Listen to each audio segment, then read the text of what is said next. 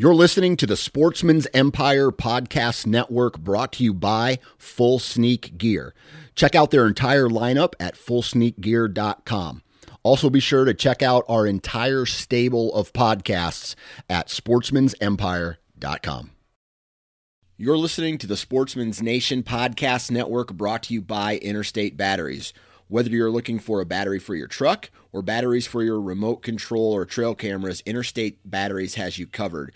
You can visit your local Interstate Battery retail store, or you can go to interstatebatteries.com and check out all the information on all the batteries that they offer. Interstate Batteries, outrageously dependable.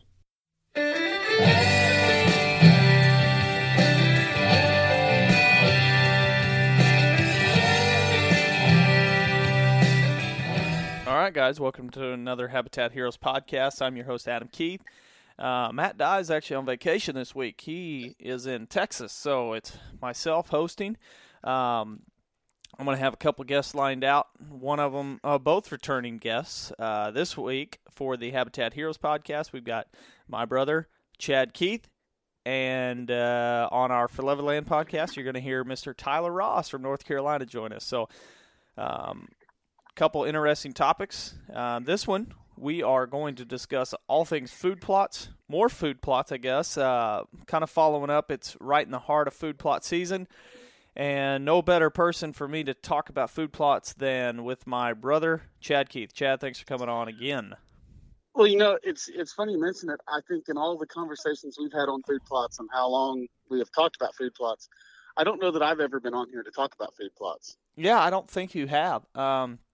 Matt and I have covered a wide variety of food plots, different things with food plots. But for you and I hate to say this because it's a little bit braggy, but I hope it doesn't come across that way. But it would be kind of hard. You'd be a little bit hard pressed to find two people with longer food plot, a longer food plot background than you and I. Because of when we started and the amount of food plotting that you and I have done both together and on our own or in our own places. Wouldn't you agree with that? And a lot of it's, because when we first started, it was there was very little information on food plots and a lot of false information. Yeah, I'm trying to remember. You've touched on it. You've touched on a little bit. I mean, the first few times we were planting food plots, there wasn't a whole lot of food plotting to it. They were little small areas. There were what a lot of people get started doing. And it's kind of one of those, we say it's addictive. You get started in it and start planting, and you start planting more and more. I don't think there's been any one topic more to cause more conflict among our family and farm than food plots. That there is no true statement there. Because the number of heated arguments in the late season over food plots getting eaten into the dirt by cows, there's been a number of them, and no more. This is a big part of why I make that comment. I think I've shared it on the podcast in case I haven't, or in case our people haven't heard it before. But when it comes to food plots, it is most likely one of the biggest projects time-wise, or most time spent on a farm project for a deer hunter than any other thing. We spend more time on food plots. Especially the old ways of doing them. Yes. The ways that we originally started out, where we would go in and of course, anytime with the food plotting side of it where you're not consistently on the equipment, you have equipment failures. And Yep. We would have tractor problems, flat tires, and then we'd go and plow the whole food plot. And then you go back and hook to the disc and disc it up all and get it flat and ready to plant. And then we'd plant it. And it's a long process to where, what did we plant this time in 2 days? And way more acreage. Yes. Way more acreage, a lot more efficient, all things. I mean, there was so much time saved with this process. But the one thing that, I'm going back to that topic or that comment we spent more time food plotting, and we used to, and on average, most people spend more time food plotting on their farm than any other project, but yet almost 100% of the time, or I would say probably 100% of the time, food plots make up less than 5% of the ratio of total acres versus food plot acres. So I make this comparison a lot of, I've just used Michael Jordan. Michael Jordan didn't go to practice and focus and do 75% of his time in practice shooting fall-away jumpers in the corner, because that was 5% of his shots in the total year of the season. But yet in a food plot world, we spend over 75% of our time focusing on the 5% of our farm. It doesn't make much sense. No, I didn't tell you, our neighbor, I talked to him the other day, and he was asking me about our food plots. And he said, what are your objectives on those? He's a farmer, just cattle farmer. He's like, what's your objectives on those? And I said, it's an attractant. It's a hunting attractant. We don't think we're supplementing the deer herd and helping them out. He's like, just checking. I was just wondering. It's like a lot of times the cattle farming and the farming side of it, they look at the food plots and people put so much effort and time into them, and they kind of look at them and look down upon them. Yeah. That's funny. That is funny. And so going back to I always forget. I have a hard time remembering what year, because I know we did food plots before we did trail cameras, and I bought my first trail camera when I was 11. So I think we did food plots multiple years before that. Yeah, and so I'm thinking I was 8 or 9 when we planted the first food plot. So that was at least 22 to 23 years ago. I knew you weren't even old enough to hunt when we planted the first one. Yes.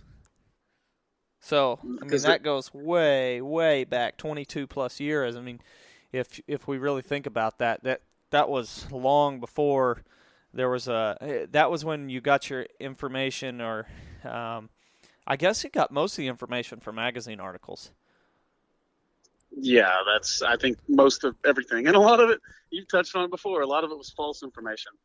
I remember some of the funny ones was you never plant grains with, you never mix your plants. So you never mix cereal grains with brassicas, and you never mix legumes with grains, as in wheat and oats and rye, because they try to steal nutrients from each other.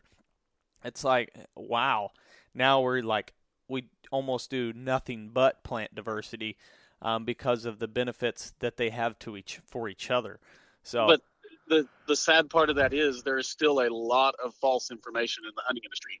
Yeah, about that, for sure. On those same kind of lines. Yeah. There's still a lot of false information misleading people. Yeah. And so this podcast, we've got a couple different topics to cover. We want to discuss some of our projects coming up about our techniques and our trials and tests that we're doing on some of our food plots, to cover some of the hot topics out there today, which is food plotting without herbicide. And then I also want to discuss some of our past plantings, as well as our follow-up. It would be unfair for us to talk about the Legacy Blend planted last fall and talk about it through the winter, and we covered different topics of the Legacy Blend, but now we've gone a full almost growing season, because most of those are annuals or biennials, and they've kind of run their cycle. And we want to discuss the differences in those plants and why we like the diversity and why some of them we like more than others. And so that's what we're going to talk about. And we've got an interesting project going. As I mentioned earlier, we've got the hot topic of food plotting without herbicides. Now, I guess before we do that, I want to cover herbicides for our own use. We're not anti-herbicides. We're not pro-herbicide. I guess we could say we sit in the middle. We try to limit our herbicide, and we don't want to go and spray it everywhere because of so much of our mindset and management with the land is kind of a naturalist standpoint and trying to replicate nature and use nature as our mold of how we try to manage our land. And obviously, herbicide isn't something that's naturally occurring, but in the natural landscape, neither were non-native invasives.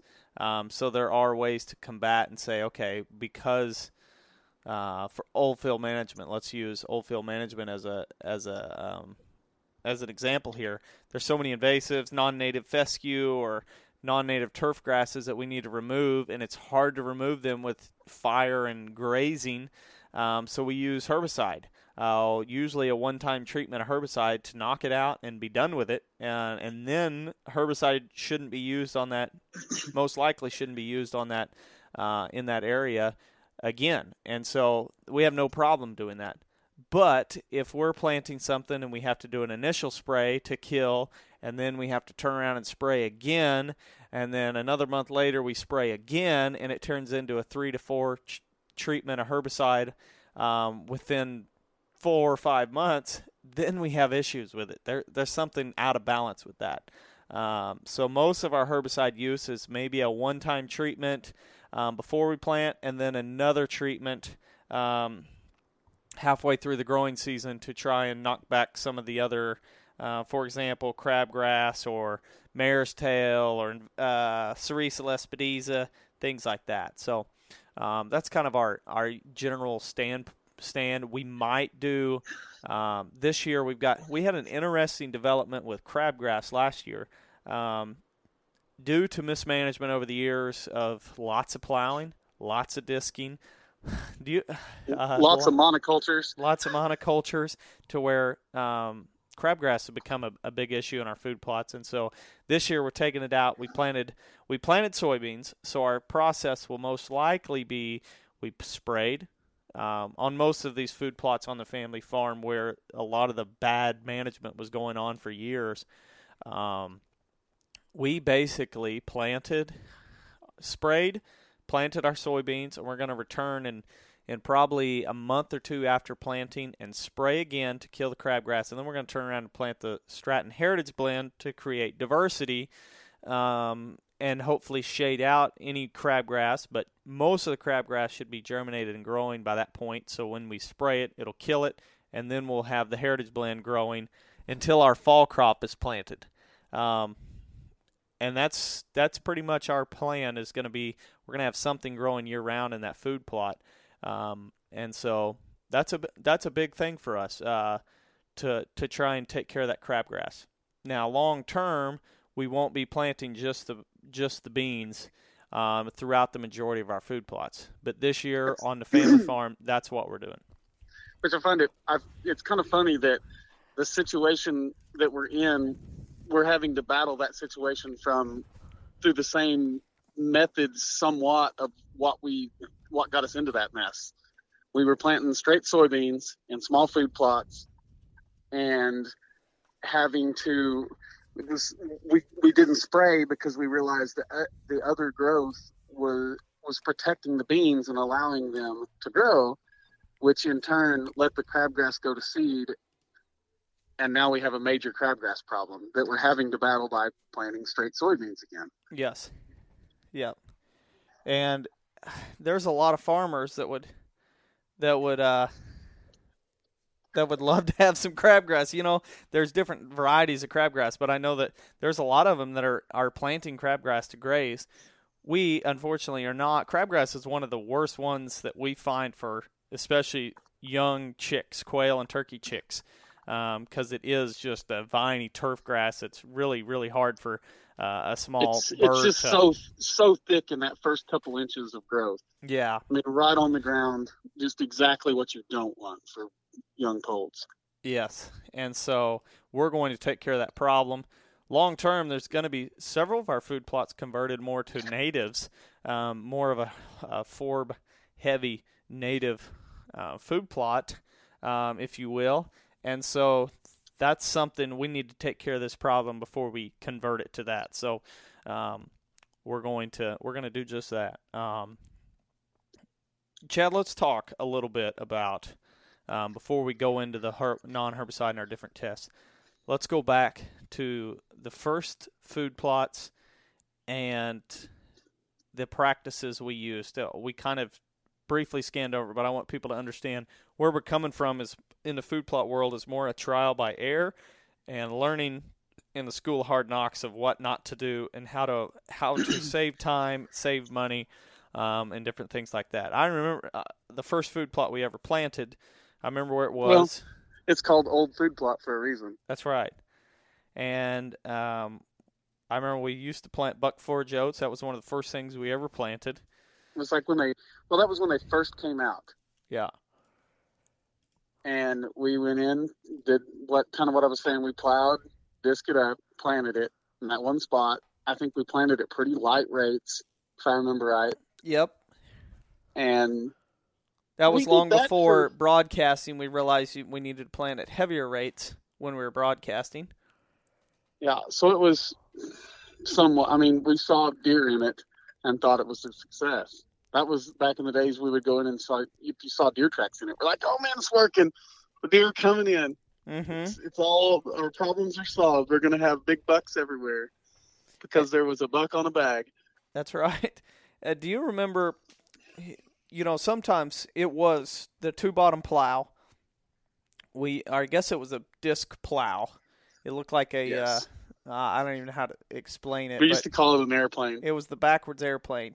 It was kind of looked like a big airplane with no wings except for the little wing going the dorsal fin of the of the airplane on the back, and then two big circle discs that were turned perpendicular with the motion of the plow to basically just scoop up the ground and dump it back out, and so it was. I mean, that thing could turn some dirt. And still to this day, when I smell dirt, I think of those years of planting food plots where it was a long process. Think about turning a half acre with 2 rows at a time all the way. And it was so aggressive that then we'd have to turn. Like that food plot actually had dirt and not a lot of rock. Yeah. Some of those food plots we planted, you dropped the thing and it would just bounce. Yes. The whole way through was just bouncing along. Yes. You would turn up a little dirt here and there, but that was our goal, was just to get a little dirt turned up to then disc and get a seed in it. Yep. And so a lot of times we always started with the plow because the disc wasn't a real aggressive disc. So we had to get aggressive with the plow. We would turn the soil. Then we would come back and disc multiple ways. So you would do, let's say, north and south, and then you'd go east and west. And then we would broadcast the seed and then take something and drag over the entire food plot to try to cover that seed. Or disc it in. And then drag it. I remember we didn't learn the drag for a couple of years. Remember, we would just disc. We would just disc it back. And then we would spray Miracle Grow on it. we also had to use the plow because in those days all we planted were fall plots. Yep. And it would be where the ground was like concrete because it was so hot and dry. Yes. And then we would turn it, and if you go back on Google Earth and you're looking at our farm, there's 1 year where every food plot had been, the aerial image had been done in August, and all of our food plots had been done. At this point, we'd planted probably 9 different food plots, totaling about 4 or 5 acres. And by then, too, our plantings had adapted. We started planting soybeans in the summers, and then Laredo hay beans most of the time. Well, we started out with hay beans. Yep. Well, that was the first time. In this aerial image, what I'm talking about is everything is white. All the food plots are like a real creamy white because we had adapted to where there was a process to where we had to plow them first, then we had to disc them, and then we had to plant when the rain came. So there were a lot of times where food plots were plowed and disked and then set there for 2 weeks until rain came. and then we would broadcast and then disc again. And so it was a lot of time. It was almost a 2 to 3 week process just to get food plots planted. I guess prepped, then planted. And then, by that time, most of the water, if you've never seen a water infiltration or a rain simulator test, just Google it or put it in YouTube and watch. And so by that point, a lot of the rain we got just ran off the top and down in the woods and down in the creeks. Or the worst case scenario, we would get enough rain to maybe make stuff germinate, and then it would turn off dry again and kill everything, and we would have to go in and disc again and plant again. Yes. It was the worst case scenario for food plotting. And it was all, I mean, generally look at it, it was all monocultures. We were also living on the old like magazine hype. You would read some article and hear somebody talk about this, well, like some plant. Oh, it's amazing. This is the key, and we would plant nothing but it in certain food plots. Purple top turnips was a big one. We still use those today, but man, it was the fad there for a couple of years. Buck Forge oats was another big one. Trying to think of some of the other trendy ones. That rape was another one that came along. There were years. I mean, we went through years because then we started. I remember that the year we planted Kingsville, and we planted brassicas, straight brassicas, because that's what we read we were supposed to do. And remember, those things grew huge. Well, that's when Dad was spraying it with Miracle Grow. Well, he tried to spray, and the sprayer quit working, and he dumped it. Yes. He just dumped it on there. And they were knee-high brassicas, and we thought we had it figured out then. And those are still probably, that was the best of the straight brassicas we ever got. Yep. Timing was perfect. And that was like one of the first few times we planted that food plot too. Yes. So everything from there, the soil depleted from there on. Yep. And that was, we went for that for a few years. And then that was in the Laredo hay beans. And then we went to the soybeans and kind of had the rotation of soybeans to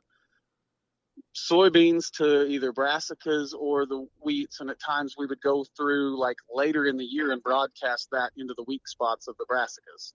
Yep. We would broadcast wheat because it was cheap. Yep. And thought we had, we were already starting to dabble a little into some of the agriculture stuff, and we thought we were figuring out a crop rotation. Do you remember that? Yeah. It was one of those where we thought, well, we've got to rotate. It says we need to rotate stuff, so that's what we're getting. Little did we know we were starting to get into the diversity. We just had it all screwed up. We were still doing monocultures. We just didn't realize it.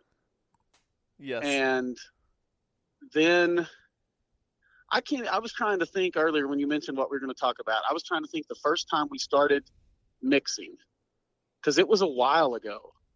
Yep. That we really started messing with diversity in the fall. We started really mixing the stuff just out of, honestly, ease of use. It was easier for us to mix it all and spread it all at the same time.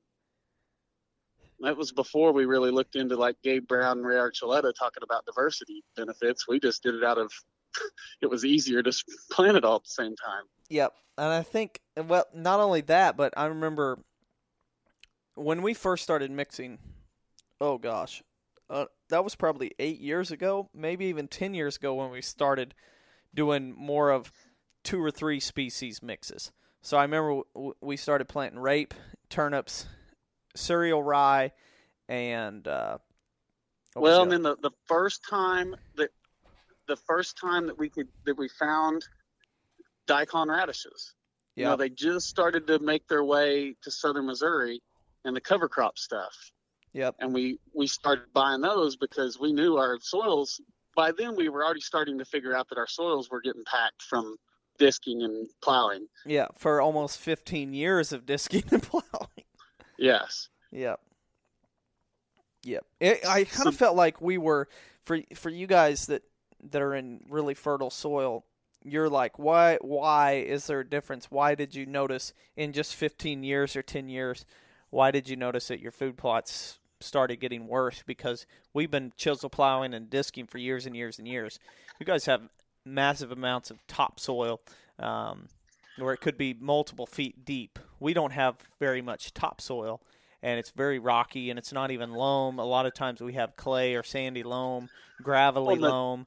And the nature of our soil, with all the rockiness and the sand component, it leaches our minerals very well. Yeah.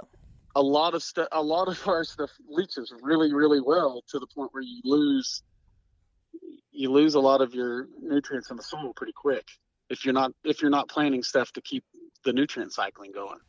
And yep. we didn't know that either. Yep. And whenever we started figuring this out, I was like, wow, this is terrible. To a point where we had stopped planting some of our food plots because it was like, until we have a disc or until we have a drill, we might as well stop, because we're just shooting ourselves in the foot. And let's just let it grow back in weeds. And that was some of that. We'd started researching no-till. We'd already realized that our plantings were not as great as they could have been. It already clicked, and in they our had heads been in years past. Yeah, something wasn't right, and our quality was going way down. So we'd already been researching no-till, but with a Massey Ferguson 30, you're kind of limited. And that was when we also were we'd already figured out that we couldn't do straight beans, because most of our food plots were half acre, and our deer population was at a point where we would plant monoculture soybeans and they would be eaten into the dirt. And remember, how many years ago was that? Before we ever saw any diversity stuff in food plotting, that was when we first started researching some of the cover crop stuff, and we started seeing the ag guys talking about planting the summer cover crops in mixes. Yes. And I think I went to Kansas turkey hunting, or did something, and just decided to go and buy. We talked about it, and it about wrote it off. And I happened to just go into where we buy our seed, and was like, I'm going to buy some. It doesn't cost that. I priced it. And I'm like, for a couple food plots, it's not going to cost that much. And we did some. By then we'd already, I don't know if we had the roller, but it wasn't quite figured out at that time. And I used a big chunk of chain link. We didn't spray it because there was rain coming that night. So I didn't have time to plant it with spraying it. And all I did was broadcast it into all of our fall cover stuff that we'd already had. We had the mix we had some cereal rye and maybe wheat and oats, maybe. I don't know if we had all of those in the mix. And our brassicas. It was a pretty simple mix, but there was enough growth that I broadcast the seed into that and then just drug it with chain link. That was all we did. We didn't spray, we didn't do anything. And it came in. That was the first year it clicked. We're like, we can do these things without a no-till drill. Yep. Because I remember, weather dependent. Obviously, we always want to use a no-till drill because you have more of a cushion. There's more of a better chance of success with a no-till drill. The issue with this broadcasting and dragging or rolling is that if you don't get the rain, or you get a little bit of rain but not enough to cause the seed to germinate, then you might be in trouble. You'll have a total failure, most likely. And so you have a much greater chance, but at the same time, you can still, especially in the spring, I feel like you get more consistent spring rains for those diversity summer plantings of summer annuals than you do with fall. Sometimes fall, if you're late and you don't hit those hurricane rains, you can really be in trouble. You also in the spring have a lot more soil moisture, to where if you've done a cover crop mix in the fall that is growing up and tall, you can drag that over the top and hold it as a mulch, and it holds moisture. Yeah. And you'll have that kind of a greenhouse component to where it holds moisture around your seeds and lets them put a root down. but it's still very dependent upon moisture. You Yep. have to have the rain. Yep. It's a lot bigger gamble, but it can be done. Yes. And that was a long time ago. I mean, we hadn't seen, there was nothing about that kind of stuff. When we tried that, it was just a complete, oh, we'll see what'll happen. And I've started to see more and more stuff kind of talking about those things. Yep, for sure. And that was years, and then it kind of developed into the use of some other annuals for summer. The cowpeas, the lab, the millets, and the Sudan grass was the big ones. And yeah, I was trying to remember what that for the very first year it was Sudan grass, soybeans. It was pretty simple, and like I think German millet. German millet, Sudan grass, soybeans, and I couldn't remember if buckwheat was in there or not. I can't either. But it was a long time ago. It was a long time ago. And so we planted that, and it was kind of like, boy, that worked pretty well. And it wasn't, of course, we didn't have herbicide sprayers other than backpack sprayers. So that was a horrible pain. And so, therefore, it wasn't something we did on a large scale until we ended up getting, until we started getting a herbicide sprayer, and then we ended up getting a UTV, and then everything started really changing. And that was only 4 years ago or 5 years ago when a UTV got brought into the mix. And so we did some. It was a lot more. It was a lot more limited. But even with the backpack sprayer, we did quite a bit from that time on. yes, We still did some of them, and obviously, we talk about the food plots. We're trying to educate people according to our failures and hope that they don't have them. Yep. But we had multiple failures trying that. Yeah. It may have not been complete failures, but we had some not the greatest of stands because of lack of rainfall, or we would see on the weather forecast that it'd be 3 days of rain, and we would plan ahead of that, and we might get 1/10 of an inch, and that was it. Yep. So anyway, long story short, a lot of experience or a lot of failures with with food plotting. It's going to take. I'm sitting here in my head. We've got several more years before we can say we have more years of successful food plots than we do limited success food plots because of years of plowing and disking. You even think of which last year we had decent weather.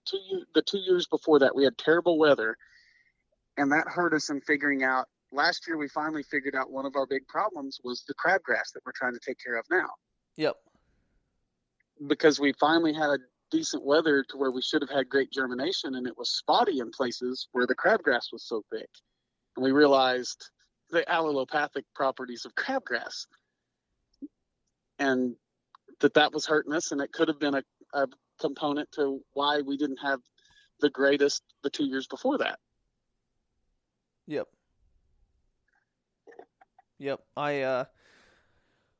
That was a lot of different, a lot of rundowns and a lot of trials. I had several successes, but also we learned a huge important part. And in poor soils, it's even more important to practice soil health and practices that go with replicating nature and not turning soil. And that's always when we talk about soil health and we talk about regenerative ag practices and you talk about trying to improve your soil health. That's one of the biggest questions. Well, why do production crop farmers turn the soil?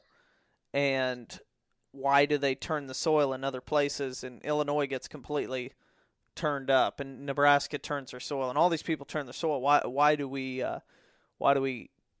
are those guys doing it when food plot guys are saying we need to be no-till drilling, or you guys are saying that? Well, when you're looking at quality soil health, there's some pioneers, the Gabe Browns, Ray Archuleta's.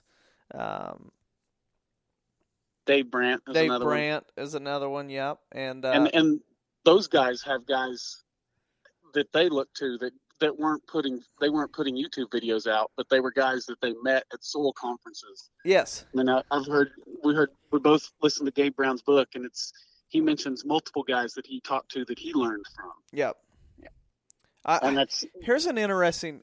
I can't believe it's taken me this long to get to this, to mention this, and I have a mentor. I have several guys that I consider mentors, and one of them is, they all come from different backgrounds, but I have one that's from the farming background, and he said that he takes his information from people who don't speak in absolutes, because people that speak in absolutes act as if they've learned everything, and there's nobody that's humbled themselves that should feel like they know everything, especially when it comes to land. And I'm like, I kind of blew my mind because I was getting ready to say something along the same lines of, you talk like how many years we've done it, and we've actually gotten some good ones. We still, neither one, we're constantly grabbing more information, trying to learn more. Yes. You can never stop learning. And that's honestly why we went to the ag side and a lot of the stuff that we look to, because generally the ag side is not as biased. Yeah. They're doing this from a financial support and trying to maximize their profits, not try to maximize their payment from product endorsements. Exactly. Going back to that comment though, is he said that people that speak in absolutes try to act as if they're teaching a class, but really the different levels of education come down to a guy who may know more is just he's on a different course than we are. And as in a different college course or a different educational course, to where they're learning different things or more advanced things than what we're learning. We may be more on the entry-level courses, and they may be more on the master class courses. And it kind of set me back. I was like, boy, that is a great way of putting it, because, we can think we've figured out so much with land management and food plotting and habitat restoration, when really nature can always fool us and throw us a curveball. And so with food plotting, all we really try to do in very simple terms is replicate nature. And that comes down to diversity and not exposing the soil, not turning the soil, because nowhere in nature does that happen from a natural standpoint. And nowhere in nature do monocultures happen when nature is working as it was intended to work. And so what we do is plant diversity. And so because of all that, now we're going to talk about the legacy blend. Let's just talk about the legacy blend, Chad, and what we found. And I've had this question more this year than ever before from guys who had planted, specifically, one guy, I had a message just a few days ago from a guy who planted the legacy blend. And he asked me, he said, it's so good, should I even worry about planting it, or should I just let it grow? And I think it really depends on your goals, but here's the thing. Depending on your location, whether it's early in the growing season or starting to really heat up, if you were to terminate that entire crop, that entire fall blend, and plant something and you're later in the season, you're going to have minimal success, and you may get a lot of exposed soil. If you're disking, if you're one of these, if you have to disc, I would encourage you to just let the fall blend run its course. And the legacy blend from Stratton has crimson clover, balança clover, Berseem clover, Austrian winter peas, triticale, winter wheat, cereal rye, oats, radishes, purple top turnips, rape, and another type of hybrid turnip. And so 12 species, to where cereal rye, it's run its course. Most of the cereal grains have. Oats, winter wheat, and triticale, they've all ran their course. They're starting to they're beyond palatability and starting to pollinate or put seed on. Yes, and the radishes are probably ran their course. The other brassicas have as well. Now, you're going to see turnips, they're going to start making seed. And that's one of the issues. If you let it go to seed, you may have turnips go to seed pods open up, scatter on the ground, and you may get some of this growth out of these in the middle of the summer. I would imagine the summer heat's gonna knock them back where they're not going to do great. So I'm not too worried about it. The ones that should carry the load and carry you further into the summer are these clovers, specifically the Berseem and the Balanza. What we're seeing right now, because we have a test plot, because it looked so good, because I mean it's May 26th here, and Chad, you went and looked at food plots today, our test plot, where no herbicide added. The only thing that's been done on that entire 1.5 acre food plot is drilled soybeans through it. And the reason we're drilling soybeans through it is because it's a new food plot, and there is some noxious weeds, some Sericea lespedeza, spotted knapweed in the area. We're trying to make sure we take care of those before we convert it back to something else, or plant more diversity with the heritage blend or a native blend. But tell us what you saw. Well, and you were kind of touching on it. Seeing what I saw today, because we've checked on it periodically, about once a week at least, if not every few days, just to see the progression. And it honestly excites me to be able to have one that we let go to maturity like this and just drill the heritage right into it. I'll be excited to see to be able to do that in a food plot, because we've seen, the crimson matures out pretty quick. We saw it come on about the time, crimson's really palatable early in the spring. Right there during turkey season, it seems like for us, that late April, early May, it's going nuts. It was starting to bloom to where it was really good. And the other two clovers they were kind of set back, and we were like, man, there's crimson everywhere, but I don't see much of the others. And then right there towards the end of turkey season, all of a sudden we're like, man, look at the Balanza. It is going nuts. And like, you posted videos of Balanza. And it was like, man, it is unbelievable. And when I went today, the Balanza had bloomed and it's starting to fade. And now you're seeing the Berseem taken off. And you can see all the browse on the Berseem now. I got some pictures that you guys will probably post later. And you may see more, but it's just starting to bloom. And now that the Balanza is faded, now the deer hammer and the Berseem. And it's like, you see that where and then you guys will maybe end up posting the pictures of our buddy David's food plots that he planted. And he planted one in Legacy and one in the Cattleman's, which is similar, that he grazed twice, 2 different 2-week periods. And I mean, those things were nuts. How much growth and how much they had in them after he'd grazed them 2 different 2-week periods. Yeah. And really what you notice in those pictures when we post them is a lot more clovers are what's thriving right now. The cereal rye and all this other stuff got grazed out for the most part, or it ran its course and now it's died once it went to seed. And so we've got clover going nuts. And that's where I'm trying to encourage our listeners or people that have reached out that say, man, my fall food plot looks so good, I have a hard time killing it. What should I do? Well, it's not going to look like that a lot longer, but if you don't have a strict game plan of what you're going to plant this spring and you don't have a no-till drill, to me, I feel like no-till drilling in the spring for the summer months is way more important than the fall, because in the fall you don't get those high temperatures that you'll get during the summer months, obviously. And so people have gotten away with disking and not baking the soil by just doing it in the fall. But in the summer, you better be on top of your game or you can really kill some soil health.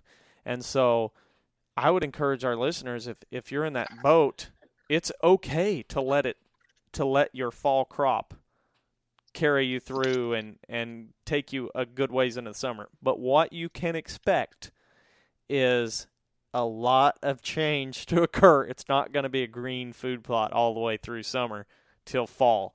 You will see clovers really peak here in the next month, and then you may see some reseeding from your clover. Crimson clover may start growing back if you get some rain, because it went to, these are annual clovers that have gone to seed. And then if you go in and you do some bush hogging, I wouldn't encourage this, but if you do that, or you just go in and kind of rake it over, you're going to, all the seed that crimson clover that's in the head from this, in the seed head, it's going to scatter on the ground. You may get some rain, and it may start growing again. Same thing could be true for Balanza and Berseem a little bit later in the summer once it goes to seed. But you have to be prepared to see it change, and there's going to be some weeds come back. And there could be some weeds you don't want to see in your food plots, as in mare's tail, pigweed, different things like that, Cerisa lespedeza. That's where I would encourage you, if you do decide to let your fall crop go through the summer and not plant a summer crop, then be prepared. You may need to spot spray some of your noxious weeds to make sure they don't go to seed in your food plots.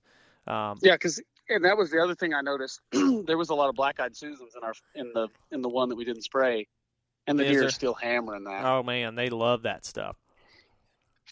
Yes, and so I think, and there's going to be a lot of ragweed that comes up, and we know that because there was ragweed in it last year in places that, in that kind of window of not getting sprayed, and so, which is great. I love common ragweed. People know that, and so.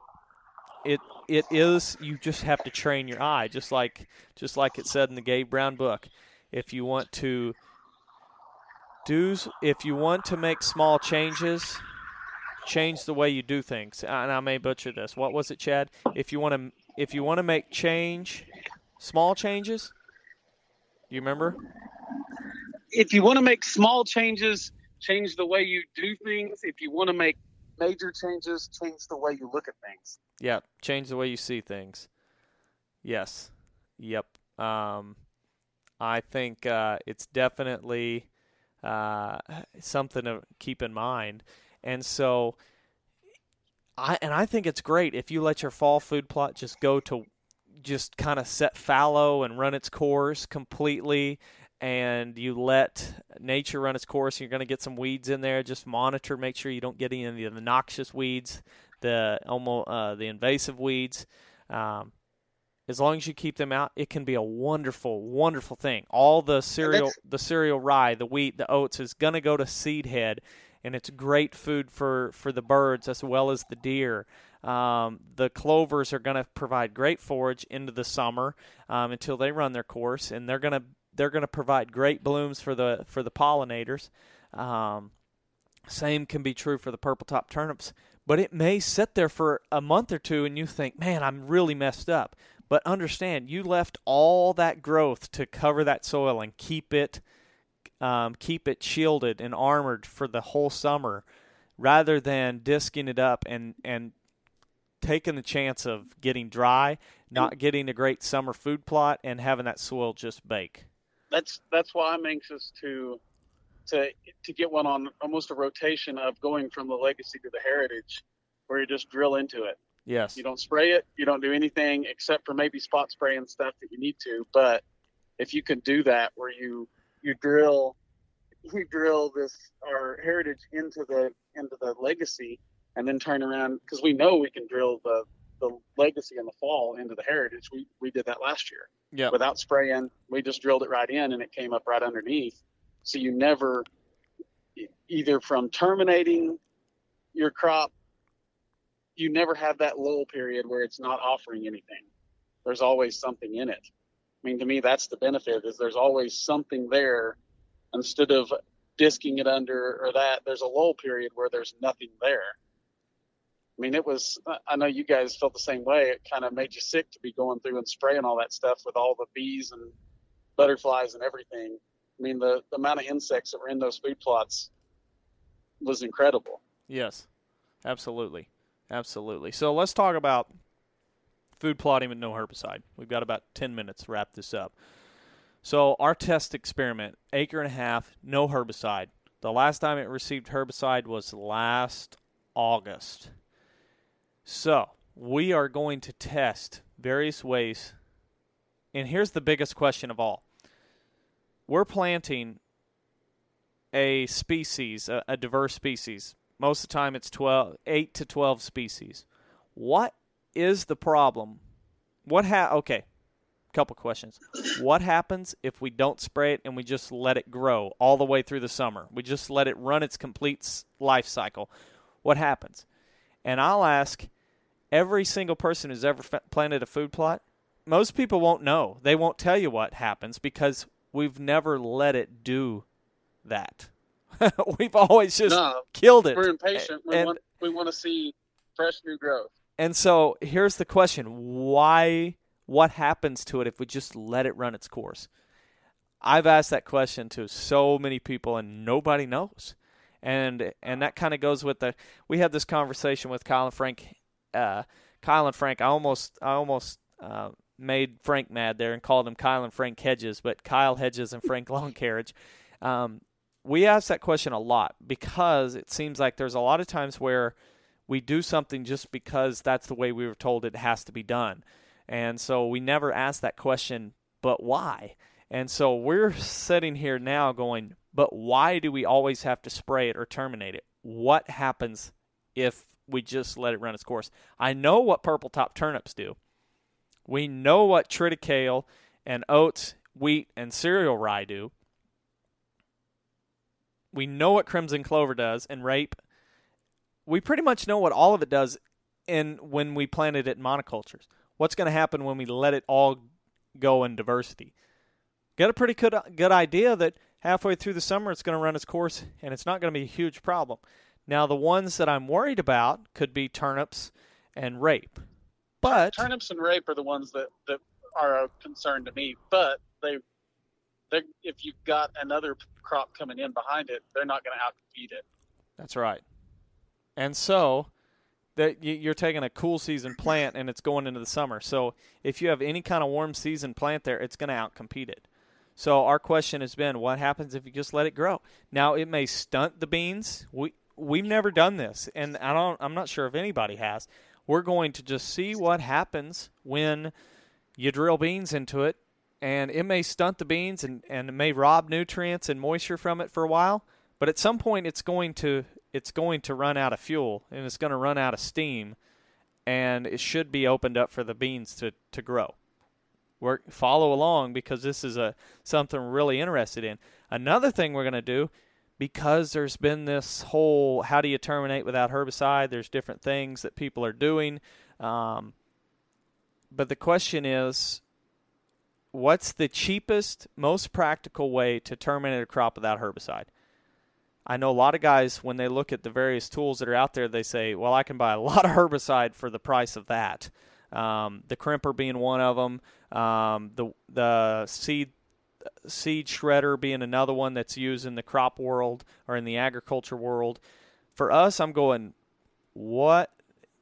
In our area, we're a little bit different than a lot of people. We don't see the big farm machinery, but we see other tips and tricks that people use. So when we see crops planted, corn, even soybeans, oats and wheat planted, a lot of times they're not cut to go into the crop production or grain production.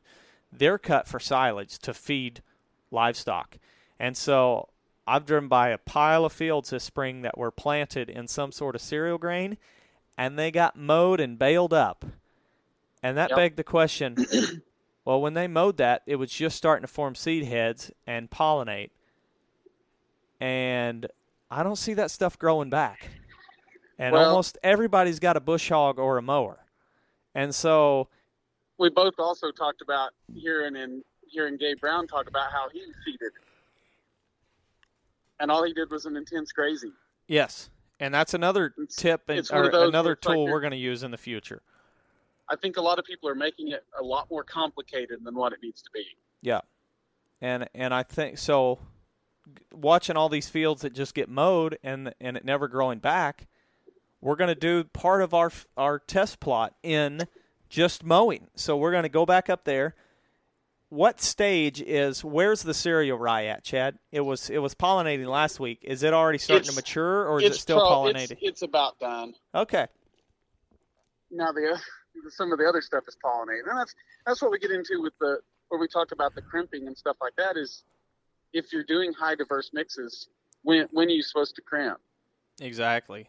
That's a good question. You're supposed to do crimp during a pollination stage, but if we're trying to, in ranking of crimping versus planting diversity, I'm going to go way more. I'll put diversity over almost anything else in food plotting.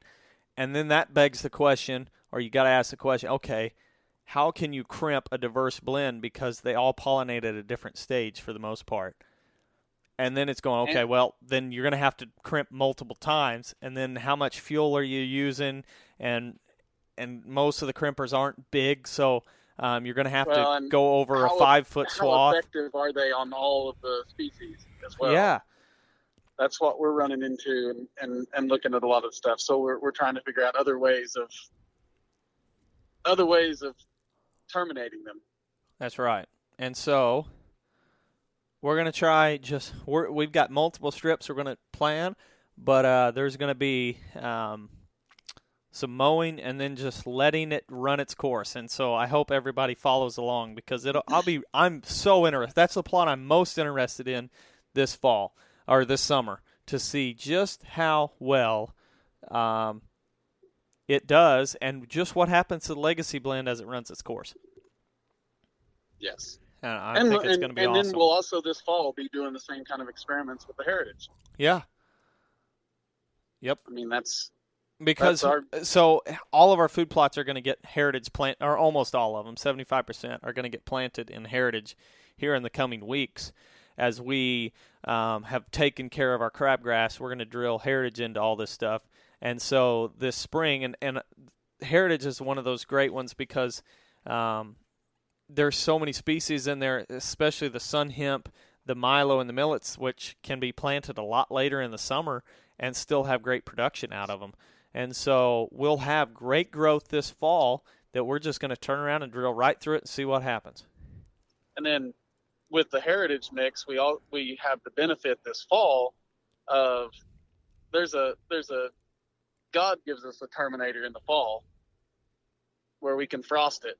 Yes. We can drill into it and then let the cool season, our Legacy mix, be growing, and then when it frosts, it's going to kill everything in the Heritage mix and let the Legacy come on. Yep. So absolutely. Well, I hope everybody goes and checks out our YouTube channel. We're starting to follow along and post about our test plots and different things we're doing. And we kind of touched on it earlier, but it's still a learning process for us as well. Yeah. I mean, all of this is experiments for us to learn to benefit ourselves. Yeah. I mean, we're going to be learning just as much as everybody else. We don't claim to know everything. Nope, absolutely not. We do know a lot of bad ways of planting food plots, though. A lot. And we know a lot of really good ways, too, though. So hopefully everybody can enjoy it. Check out our YouTube channel, Land and Legacy. Also, our Facebook page. We'll be posting the videos on there as well. A lot of different things happening. A lot of great things coming up. As you guys heard last week, we have new consultants, so it's not just Matt and I anymore. We have Kyle and Frank specializing in upland bird management. So if you're interested in quail, prairie chickens, doves, give us a shout. info@landandlegacy.tv. Chad, thanks for coming on. Anytime. All right, guys. Hopefully you enjoyed it, and we'll catch you next week.